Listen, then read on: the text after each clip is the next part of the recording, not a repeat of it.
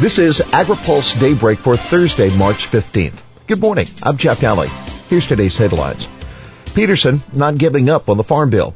Senators optimistic on passing the 199A fix. And administration wants a win-win on the RFS. House Ag Democrats maintain resistance to the Farm Bill. There's no sign of a bipartisan agreement on the House Agriculture Committee's draft Farm Bill. The Democratic members of the House Agriculture Committee met privately for about an hour yesterday to talk about the bill. Afterwards, the panel's ranking member, Collin Peterson, said there was still strong resistance to a number of proposed changes to the Supplemental Nutrition Assistance Program. Peterson said, "We haven't given up yet, but there's a lot of pushback." Another senior Democrat, David Scott of Georgia, said there was absolutely no way Democrats could support the legislation. The ranking Democrat on the Nutrition Subcommittee, Jim McGovern, said minority members would continue talking about the bill, but he doesn't see how Republicans could win over his colleagues. He said, "It's hard for me to see that happening based on the proposal that we've heard the outline of. It's awful."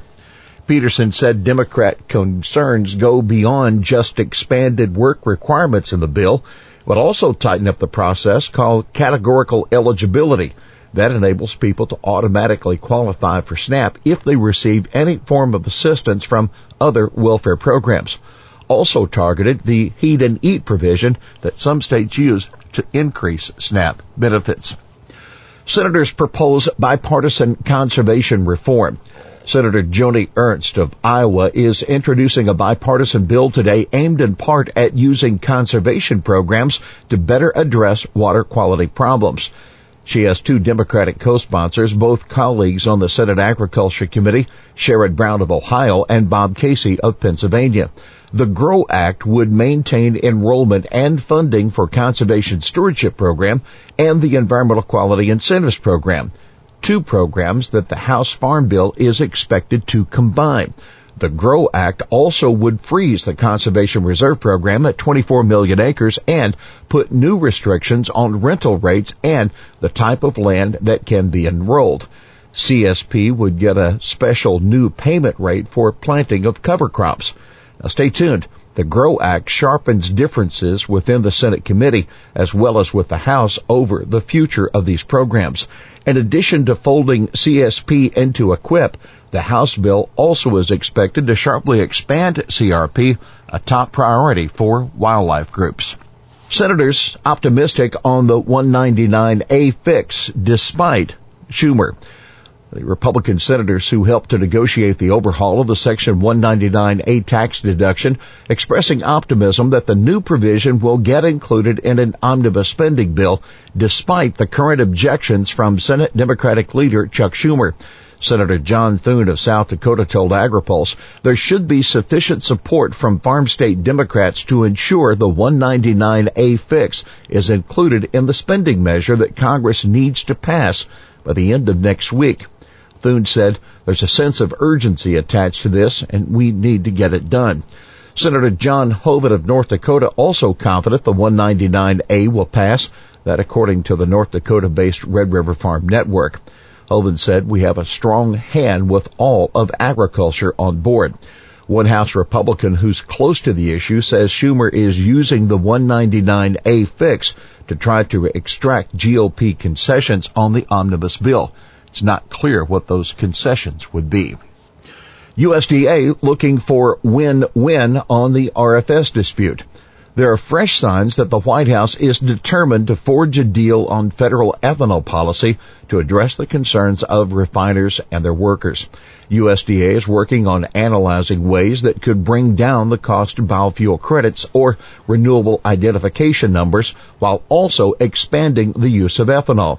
Sinsky told AgriPulse yesterday, we've been analyzing the different concepts. We're still working to try to find that elusive win-win. We do think there are win-wins out there.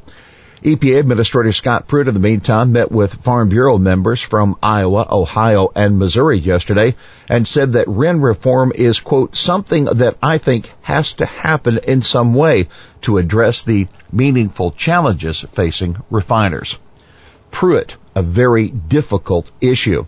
In audio of his remarks provided by the Ohio AgNet, Pruitt said there are just very difficult issues that we have to work through to provide clarity on all the participants that are in the marketplace, and we have to do that with wisdom and thoughtfulness as we do it. Pruitt said the administration's discussions should not be seen as a sign or indication that there is less of a commitment from President Trump on the RFS. Purdue pledges to fight for ethanol. On Capitol Hill yesterday, Agriculture Secretary Sonny Perdue pledged to fight within the administration to maintain ethanol demand.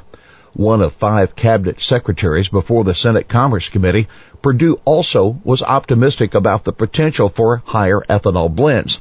Asked by Minnesota Democrat Amy Klobuchar about the prospect for increased blender pump infrastructure, Perdue said there would be huge demand for E15 pumps if EPA provides a vapor pressure waiver allowing the fuel to be sold year-round. Judge questions case against glyphosate. A federal judge presiding over Roundup cases in San Francisco is giving a boost to Monsanto's case by raising doubts about the strength of some of the scientific testimony. U.S. District Judge Vincent Chahabria calls some of the testimony presented by experts for the plaintiffs shaky and called the conclusion of one of the plaintiff's witnesses that glyphosate is currently causing NHL, that non-Hodgkin's lymphoma, in humans dubious. That according to Bloomberg. Now here's why this matters. Chahabria must decide which experts he will allow to testify at trial on the issue of whether Roundup has caused plaintiff's non-Hodgkin's lymphoma. Disallowing all or most of the plaintiff's experts would make their case difficult, if not impossible, to win. Here's today's He Said It. Some of it is not just bad, it's god-awful. That Representative Jim McGovern, never one to hold back on what he thinks about the nutrition provisions of the House Agriculture Committee's draft farm bill. Well, that's Daybreak for this Thursday, March 15th. AgriPulse Daybreak is brought to you by Watkinson Miller and the United Soybean Board. For the latest news out of Washington, D.C., visit agripulse.com. For AgriPulse Daybreak, I'm Jeff Alley.